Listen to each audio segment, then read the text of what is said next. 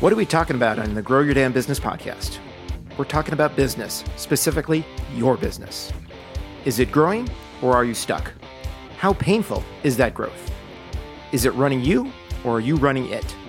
Are you working in your business or on your business? What needs to change? On the Grow Your Damn Business podcast, we explore all these questions and more. Expect a lively, spirited discussion about what it takes to grow your damn business. And now, on to the episode. Hello, everyone, and welcome to another episode of Grow Your Damn Business podcast. I'm so pleased today to be joined by Pete Sena.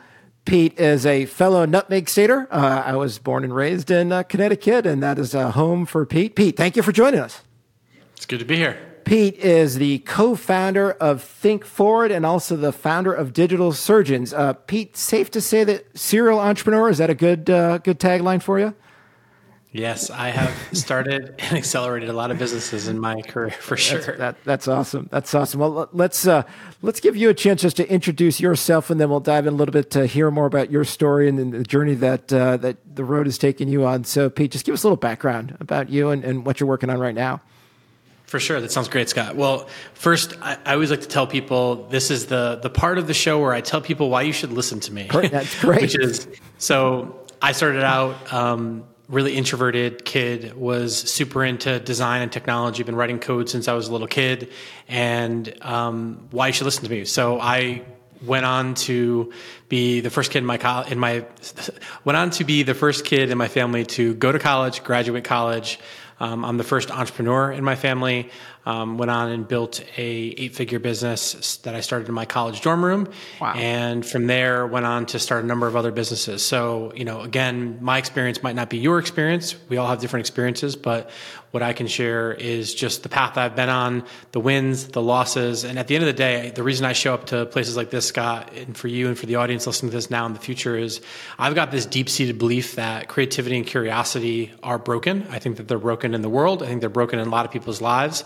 And I believe that when we lead more creative and curious lives, we have more joy, we have more fulfillment, we're happier as a society, as a person. So for me, I'm just trying to spread that with folks. I'm trying to kind of share what I can share to hopefully be the mentor that I needed when I was 19 years old, when I was just first getting started. So good to be here. That's just a little bit about me in sort of a fast snippet. Yeah, no, I'd love to hear it. And I think there's two threads there that I want to pull on a little bit. Let's just first talk about the college experience. So you started something in school. It's always interesting to me, what was the impetus behind that, right? Like there's, an idea sparked. Was it something that you'd had for a while, or all of a sudden one day it's like, oh, I could do this. So give me a little background of getting something started in your college dorm room.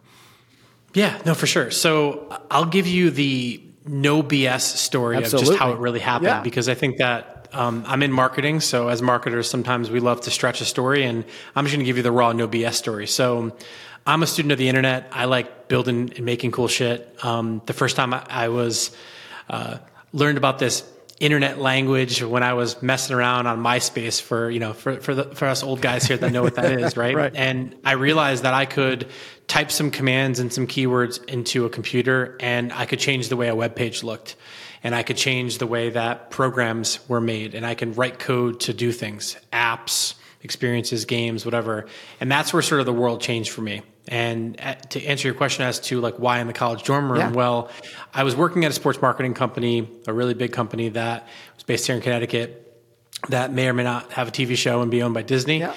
And at the time, I really quickly realized just how much corporations tend to label people. Mm-hmm. And I believe that labels limit us. Okay. And at that time, one of the labels was, are you going to be a designer or a creative? Or are you going to be an engineer or a programmer, right?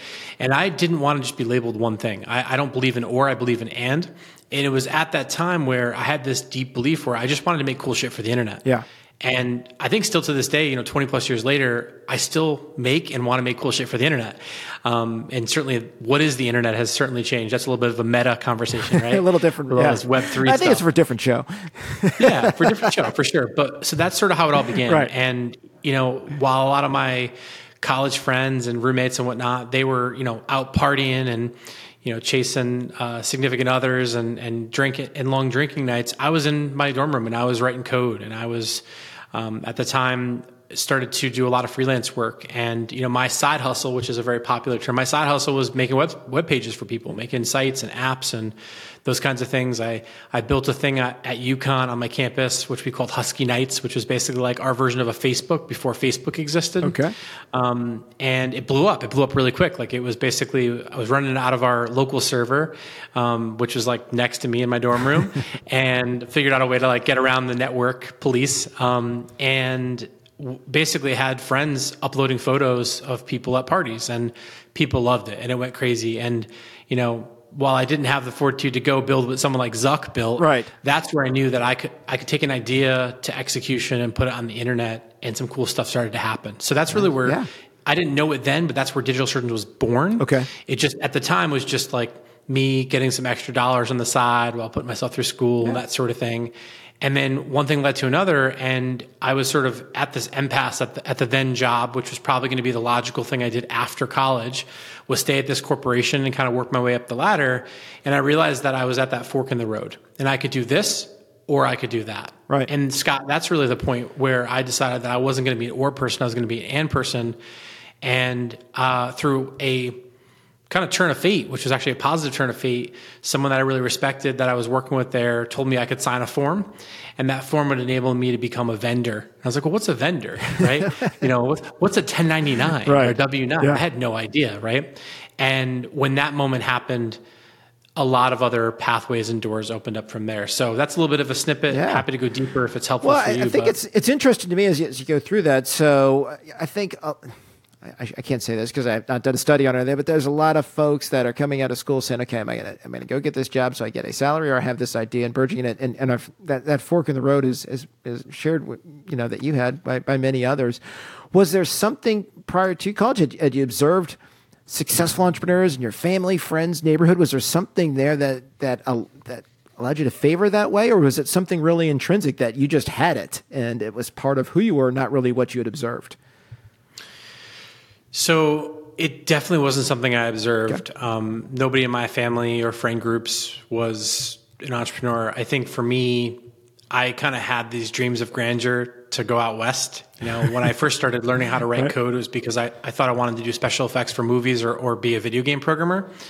And it was in doing that where I started to come across kind of tech, right? Okay. And that's where the Apple Rebel movement was around. I had a Mac and a PC. I had a Unix, Linux system. So I obviously got exposed to people like Bill Gates and sort of like the way that they kind of took over the cultural zeitgeist, right? With, Windows and Bill Gates, or Mac and Steve Jobs.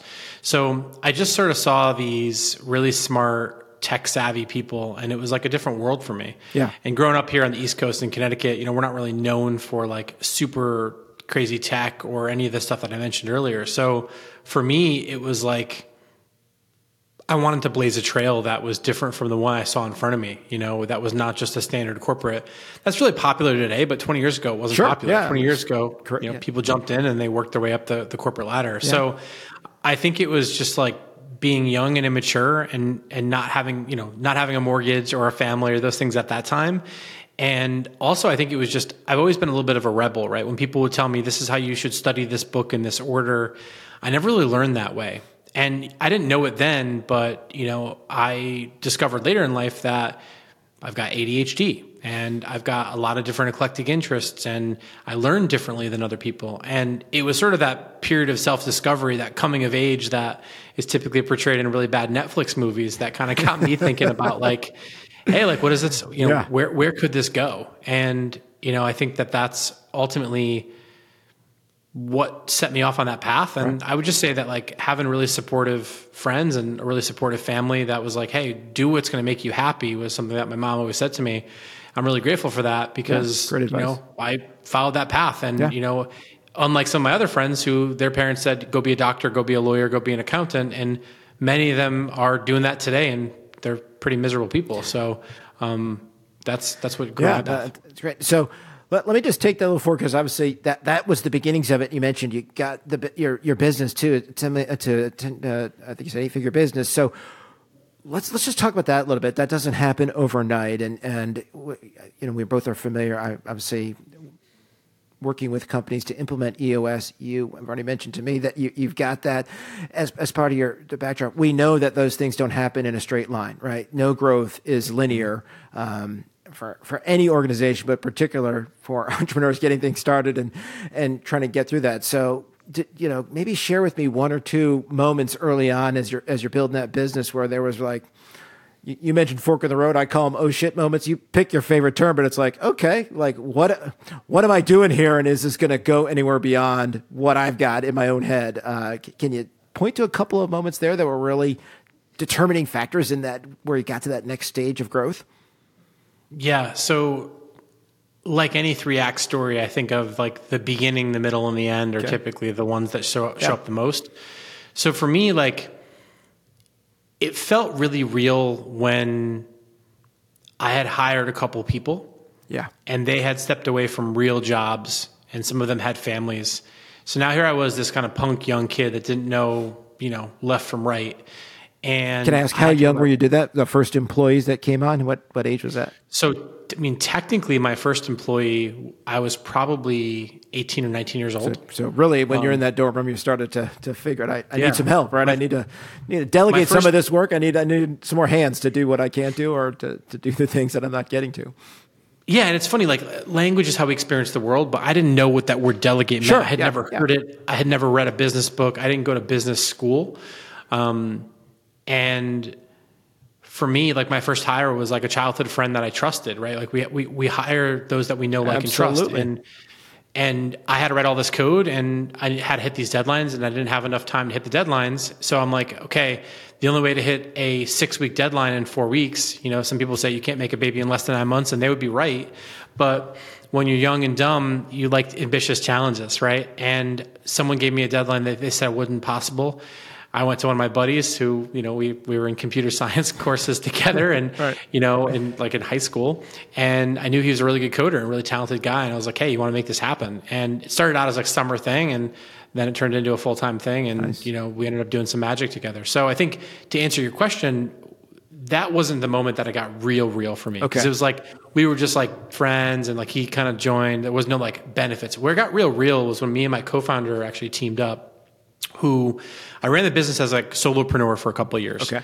And I got to a point as a solopreneur where I had zero sales ability. I had zero marketing ability. I was just a really good coder and designer. Okay. And I say that with, just confidence, but not cockiness. Well, and experience and right output and performance, right? So you've achieved some stuff. For sure. So I mean, cool. like I knew I could make cool shit. Absolutely. Right? And that was fact by others, not by me, right? So I met my co-founder. We had this, his name's David Salinas, and we had this conversation, and we're like, all right, we'll try out this partnership thing for a couple months. If it doesn't work out, we go our separate ways. If it does work out, we go all in on this thing together. And, so I had already had the business, the name Digital Surgeons. I was doing it for a couple of years. And really, I'd say like, we look at like the birth of Digital Surgeons was when we came together, because that's where it went from like a solopreneur kind of a hobby idea to like, we're going to build a digital agency. Yeah. And we had a vision where we're going to take this thing, right? And at the time, that was a really avant-garde thing. There weren't a lot of digital agencies out there, right? Everyone was more traditional. We were much more digital. And really what that led to was that awakening moment that I call, right? That awakening moment was like, we just hired a bunch of people. He had been working at another company. He came over, he brought this team with him, and that was the oh shit moment, right? Yeah. When I'm looking at the payroll account and I'm in QuickBooks and I'm like, we don't have enough money to pay these people on the next payroll period. And I have no savings. Yeah, I've had that feeling. So I know of which you speak. You look around and go, well, got to pay people first, but oh my goodness, how is that going to happen here? And that's due. And it's harrowing, right? Because it's not a matter of not paying yourself. Like I was already not paying myself. Yeah. Right? I was living with my parents at the time. I was, like young and broke. And ultimately that moment, I remember specifically, we talk about this story. We've had this conversation before, he and I, we've talked about it on our podcast, where it's like, I remember like literally going and like, I was so sick, I was throwing up in the bathroom because we're like, we're not going to make this. These people just walked away from making a living to come join us. Like, we're complete failures. We're going to like just do all this stuff. Like I didn't know where we're going to get the money from. There's no banks who were going to give us money. Like we were whatever. Yep. And he's like, no, you just got to believe. You just got to believe. You just got to believe. And it's funny, 20 years later, one of our core values is simply believe. Right. And we didn't know it then, but that belief system, I think, originated from moments like that. And I think energy is a powerful thing, right? We can manifest the reality we want. So he said, simply believe. And then that day we closed a pretty big account. He closed a pretty big account because at the time he was like the rainmaker. He was pretty much I was going to wonder, what was his unique ability or his superpower he's bringing to this equation, right? You had the technical expertise and the creative side of things. I assume he brought a nice complementary piece to you when you guys decided to 100%. Yeah. In the early days, I think we rubbed off on each other quite a bit over the years and developed different skills. But in the beginning, like he was sort of like, we used to call him Dave the Closer. Dave the Closer, because it was like he could pretty much sell water to a well, and he just had this ability, this charisma to be able to connect with people on a human level. And I think it's one of his greatest gifts still to this day, 20 years later. He's got a lot of other skill sets, but he knew SEO and media strategy and all that. And he had lots of skills, but his core skill that I think he brought to the partnership was the ability to turn conversation to dollars, right? I always say, like, I turn clicks to cash. He would turn conversations to cash, right? And that was his magic, among other things. And also I would say his other magic was he made me believe that I could achieve things that I didn't believe I could achieve myself. And that was, I think, where I got a taste of like what motivation smells and feels like. And I think kind of being an introverted, shy kid, not having a ton of confidence growing up, like I needed that kick in the ass. And I think he was definitely that kick in the ass in the early days. So I give him a lot of credit for that. So in that moment, we sort of kind of saved the company from destruction. Right. And don't get me wrong, there's a lot of those roller coaster moments. Well, sure. Yeah. On the Grow Your Damn Business podcast, we talk with entrepreneurs about their journeys, the ups, the downs, and everything in between. Growth never happens in a straight line. How do business owners overcome those moments when they hit a ceiling, feel stuck, and are trying to work through it? Are they spending their time working on their business or in their business? On the Grow Your Damn Business podcast, we explore these questions and much more. Expect a lively, spirited discussion about what it takes to succeed as an entrepreneur and grow your damn business. The Grow Your Damn Business podcast is hosted by Scott Goodrich, a professional EOS implementer. To learn more about EOS and how it might help grow your damn business, you can email Scott at scott.goodrich@eosworldwide.com or check out his website at www.eosworldwide.com/Scott-Goodrich. But that was the moment where it got real for me. That's a real story. I really felt it. I totally get it. And was there ever a moment? Yeah, so you made it through that one. Did you guys ever get to a place where are we gonna be able to keep this going? Right. So you did get that one big account. Did you ever get to another spot? It's like, keep the doors open, close the doors, because I've had one of those. That's no fun, right? It's like I put my heart into this or put some income into this, right? I put the capital investment to it, whatever it is that you're contributing to. It's like, oh my goodness, am I going to keep going or do I need to pull the plug on this thing? 100%. Yeah. So look, first thing you got to know is there's different ways to build a business, right? You can build a business on your back with bootstrapping. You can build a business off of savings. You can build a business by raising money, either through, debt-based capital, equity-based capital, venture capital. Yep. We did this with $5,000 in credit cards, right? Yeah. So this is all on us.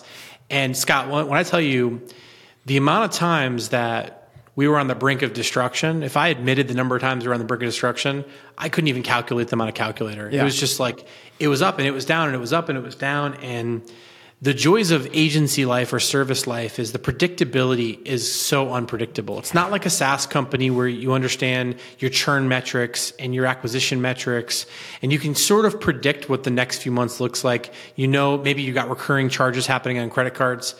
We had people that, would sign hundreds of thousands of dollars of contracts and then they wouldn't pay. We'd be chasing them. And, like big companies, small companies, we had so many things over the years that like just kicked the living shit out of us. Yeah. Right. And so to answer your question, I would say like there was just so many up and down moments where we were on the edge of our seat. And I'll be totally candid with you. Like I didn't have the stomach for it then. I certainly don't have the stomach for it now. Yeah. Because I think the challenge is that I believe that the agency is a young man or woman's game. Because as you age on, and now I never invest in agencies now, right? All the businesses that I invest in, have marketplace arbitrage opportunities, network effects, limited customization, a number of different things, SaaS companies, product companies, because service companies don't scale because they're based on people.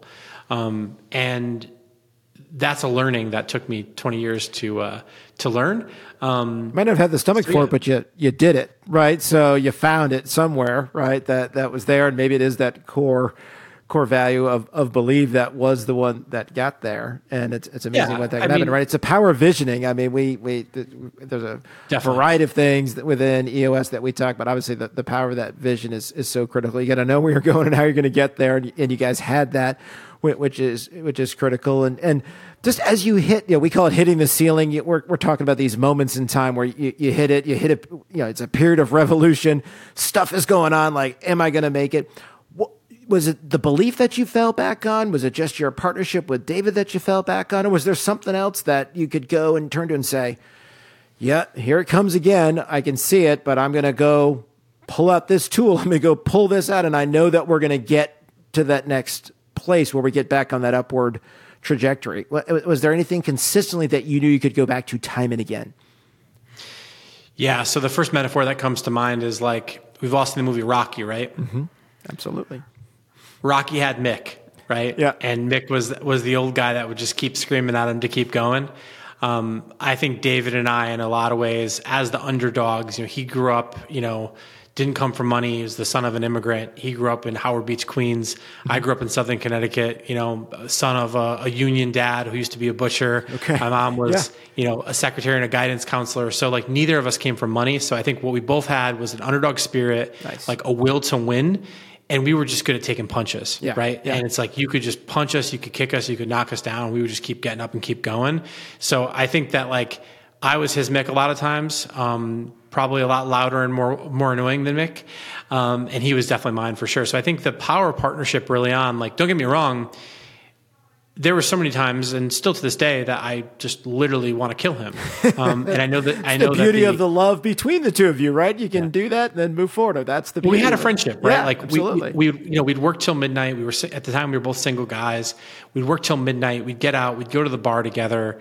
We'd get rowdy at the bars together. We'd sort of blow off the steam as friends, and the next day it was back to business. And I think that dichotomy, that people say don't mix business with pleasure. And I think that's really good advice. But what I will tell you is when you mix business with pleasure, the one thing that you have is a higher tolerance for when shit goes bad, in my honest opinion. Because what it comes down to is not just rapport and trust and all the things that these fancy leadership books behind me talk about. But what it comes down to is like when I really care about you and your well-being and you care about mine, I will do anything to make sure that we don't fail because we're on the same team together. And that to me is the power of teams. And we had that for a number of years in the early onset of the partnership. And I don't think if it wasn't for that friendship, if it wasn't for that, like having each other's back, we would have, every one of those twists and turns that we met with, we would have fell down on our face. Yeah. And we wouldn't have got back up. Yeah. It's a great thought. And you're saying those words, and the word that keeps coming to mind is just the depth of the relationship that you've had and how you do it. So it's not even mixing, but you've been through some stuff, and those scars that you both wear, right? That depth is there, and it's now that you can lean on one another for that. It's going to let it do that. I think it's very, very powerful. Very powerful. Question that when I go, you mentioned earlier that the concern that you have just around making sure that staying creative. I want to let you use your words there, but I did want to let you talk a little bit about that since you mentioned, I know that's a message that you're trying to carry forward and really as you get your message out there, you want to come back to that. So just we didn't spend a ton of time after you introduced the idea, but just talk to me about where you think we are creativity today and where we're heading and what, where that concern is coming from since you've spent so much of your career in this space. Yeah. So I think it comes from a couple different places, right? So like right now, there's a couple of topics that's really ever present on everyone's mind, right? Topics like mental health, topics like AI replacing the human race, topics like all this fear mongering that we see in the news, right? I believe and have always believed that creativity is your greatest competitive advantage. Hands down. What is the number one biggest thing that the most successful companies have in common? Innovation. Right. Innovation can't happen without experimentation and creativity. And creativity for me is not just about a particular discipline or a particular thing, but being able to be responsive to change and have the ability to flex and to move and to ride the vibe and the waves, right? Okay. So I think when I think about creativity, I look at people who don't feel that they're creative. So here's a fun test I used to do a lot when I was doing a lot more like teaching or mentorship workshops or executive coaching, is like I would ask a client or I would ask a student, do you think of yourself as creative? Yes or no? And it was really surprising and sad to me when I see how people don't typically identify with them being creative. If you ask a group of children, do they think they're creative? They all shoot their hands up, right? Yeah. The level of curiosity and creativity that we have before the world breaks us is absolutely high, right? If you look at the number of times a child asks a why-based question, before the age of 9, it's giant. After the age of 9, it decays extremely quickly over time. There's a lot of research by folks like the Right Question Institute or different creativity things. And there's a direct correlation between one's ability to remain curious and creative and overall life and job fulfillment and success. So I have this sort of belief that like if we can be more creative, we can stimulate both sides of the brain, the left brain, the right brain. I believe there's the ability to unlock a different level of potential in ourselves and in the missions that we have, whatever walk or talk of life we come from. So where I see that, and I do a lot of that with my clients, is when you can unlock that creativity, you can unlock a competitive advantage. So why is that important, Scott, right? It's important because in a world where everything's being automated, where the robots are not taking over, but certainly taking lots of jobs, I think what we have to do is remember that the ability to be creative is a differentiator. And I'll give you a perfect example, Scott. Yeah. We talk about ChatGPT. I'm sure you've used it once or twice, right? Yep, sure have. And like, I look at that and it's like, you sit me down next to most people using that tool, and what they're going to get as output is going to be completely germane and repetitive and boring. I will show you some of my ChatGPT responses, and they're highly creative and they're highly actionable and valuable. The things I'm doing with this tool is next level cool. And that's even before I start getting into the techie stuff, right? Right. The custom models, the fine tuning, all the fancy stuff. I'm just talking pound for pound, 2 people using the exact same thing. The more creative person is going to be able to come out on top in a big way. Yeah. And creativity is not just something that designers like me or strategy people are able to do. Like, creativity is accountants, right? When I think about accountants who are really creative with how to look at a spreadsheet or how to ask different questions, creativity comes out in a lot of different walks and talks of life. I think of creativity as 2 things: connecting the dots, and is the really simple thing with creativity, and problem solving is the separate thing. And I think that when you're able to do that, I think you're stimulating a different parts of your brain. You're building new connections. You're learning new things. You're opening up new neural pathways. And that, I think, adds to the feel-good chemicals, right? The good use of dopamine. And I think all those things ultimately lead to us living happier, better, more fulfilled lives. And I've seen that firsthand with kids. I've seen that firsthand with students, with executives, right? And just when that light bulb goes off in their head, I've watched how it's changed people's lives. So for me, what I like to do is really help to unlock the next best version of someone's self that might be hiding behind some of the bureaucracy, some of the red tape, some of the things that are blocking them.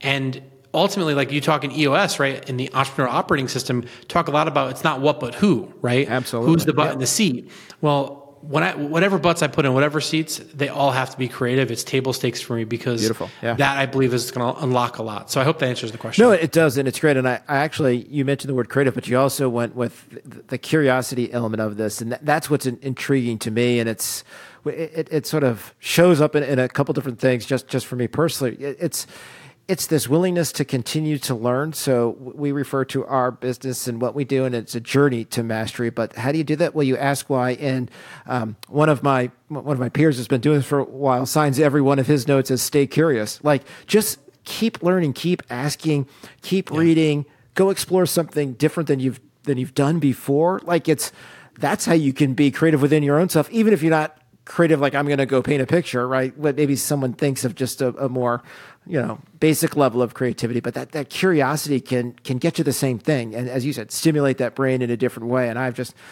been doing more and more of that in the last year. And it just made a ton of difference for me in just the way that I approach things, the way I think about things. It's been incredibly valuable. So yeah, that's awesome. I'm glad that's working out for you. No, it's great. And I don't take credit for it. I'm trying to watch, learn, and listen from others. And so I don't pretend to have any of those answers all the way through, but I think by observing others and seeing how they're handling themselves, their business, their growth is a great way for me to at least model it and try to figure out how it works best for me. So, amen. Yeah, I love that. I think unlearning is something we didn't talk about that is really important too, Scott, which is like, I think that we grow up, we become adults, we start to operate in live in a world that is pretty programmed, right? It's pretty syndicated to work a certain way. This is what makes for a format of a good story or a bad story. This is how we do this thing. This is the steps we take to achieve this result. And I think what ends up happening is we end up getting ourselves into these situations where certainly the shortest point between A and B is a straight line, right? Okay. But in some cases, that straight line, I think, can get really boring. And I also think that the idea of once we've learned something, we have a deep set of biases and blind spots by doing that. And I think the ability to unlearn things unlocks a ton of different things. And I can give you a number of very specific business examples if they're helpful, but I think that being able to apply some of these different thinking frameworks from a creative lens can help you get to a different set of solutions that ultimately is a different set of possibilities that weren't present when you did things the way that you've always done them. Yeah. Yeah. It's really either asking the questions of yourself or having an accountability partner, or in your case, a co-founder that you can ask those questions of one another. But having that dialogue is so critical to that. Sort of commonly, like just looking at it from a different direction, you can take a different angle. There's a bunch of turns of phrase that we can use there, but also just don't get trapped in the things you've been doing all along the way, right? That if you go out and enact a different future, you're gonna have to take some different turns to make that happen. So, amen. Really good stuff. Really good stuff. One last question for you, then we'll go through our fast five questions. What's next? What's on your brain next? Where do you head next? Where does your attention go to here in the next couple of years? So I am currently building a new stealth startup that I'll share a little bit about today. Okay. So in that belief that creativity and curiosity are broken, in the fact that we live in a world today where algorithms drive the decisions we make, and some of these new tools that are coming out, these AIs that are coming out, are changing the way that we make things and changing the way that we solve problems. I believe that things like ChatGPT are bigger than the internet. They're bigger than the calculator in some ways. And I think that these are cues as to what the future society is going to look like. So for me, this new stealth startup that I'm working on is how do we help every person have the same capabilities that Tony Stark and Iron Man have with his AI. I love it. Right? I love it. And so that's what's next for me right now is I'm thinking about how can AI and technology be a creative sparring partner, not a replacement, but an augmentation that makes us all smarter, better, faster, but more importantly, not just smarter, better, faster, not just filling our calendars with more things to make us more productive. But I asked the question, what if these tools, what if these platforms, what if these ways of doing things could also make us happier? What if these ways of doing things could give us more time to spend with our families, to give us more time to spend with our friends? And what if instead of filling our calendar, what if we traded money for time instead of time for money? Yeah. And that's got me thinking a lot about where we can go. I've been chronicling this and writing about this. I read a free kind of biweekly newsletter that I put out on my website, and I'm chronicling this. And I've basically, for the past few months, been just automating different parts of my life. And I've been writing about that. And some of that's turning into softwares and solutions and systems. And I've had a lot of people reaching out to me saying, hey, can you package this up? Can you make a course about this? Can you do this? And I don't really see myself as an educator. I feel like while I do a lot of education, I think that teachers, those who can't do, teach. And I think for me, I still got a lot of doing to do. So on that note, that's kind of what I'm up to next is how can humans and AIs collaborate in a way to achieve things faster in a better way. So that's something I'm working on. I'll be sharing more about that soon, but can't share too much just yet. But that's what's next for me. Beautiful. Well, ending where we started, serial entrepreneur had to be another venture of some sort, right? You can't turn it off at this point in time. So you definitely can't turn it off. It's the ADHD in me for sure. And it's there. And the idea of anything linear, going to get a classic 9-to-5 job at this point. I feel like I'm unhireable. Yeah, I think that I would agree that it's not unhireable so much as that's not going to be fulfilling for you. It's not going to satisfy who you are, what you need. So Totally. know thyself in that case, right? And know it well. All right, let's go through our rapid fire questions here. Just a few questions for you. Let everyone get to know you a little bit. Then we'll get you a chance to share how people can find you. So Yukon Husky, but I always ask this question without prejudging it. Do you have a favorite sports team that you follow? No.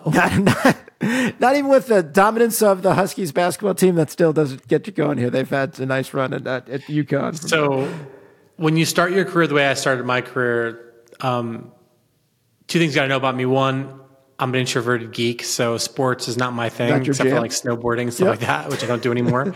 And two is, when you work in sports marketing, you get sick of sports pretty quick. Yeah, I hear you. Okay, fair enough. It's well, I'm going to go ahead and say that at least you have some affiliation with our basketball national champions. So we'll. No, absolutely. Yeah. I mean, I love the fact that, definitely UConn Huskies for sure. But Little Stores, Connecticut, producing championships is pretty cool. It's a pretty cool story. Yep. Last meal. What would you eat for your last meal?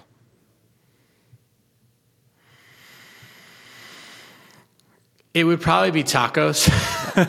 My favorite as well. So we are aligned on there. We are aligned on that. Dream vacation spot.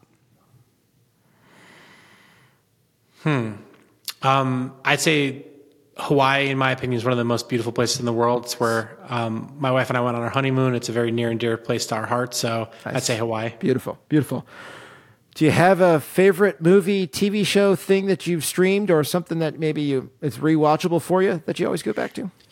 I am so glad that we moved to digital when it comes to movies, because I will say the number of times I've watched the original Matrix movie, if I was watching it on DVD or VHS or another older medium, it would be broke. Worn out. So thank God I can just play it in unlimited times. Definitely the Matrix, the first one. And there are only 3 Matrix movies. That's right. We're not counting the last one. I will tell you that I'm old enough that my kids started on VHS tapes, and we burned through a couple of VHS tapes of some Disney movies along the way. So Bug's Life was a favorite in our household, and we burned through 2 copies of that puppy along the way. So it was right on. A family. Piece of advice, favorite quote, something that you'd like to share.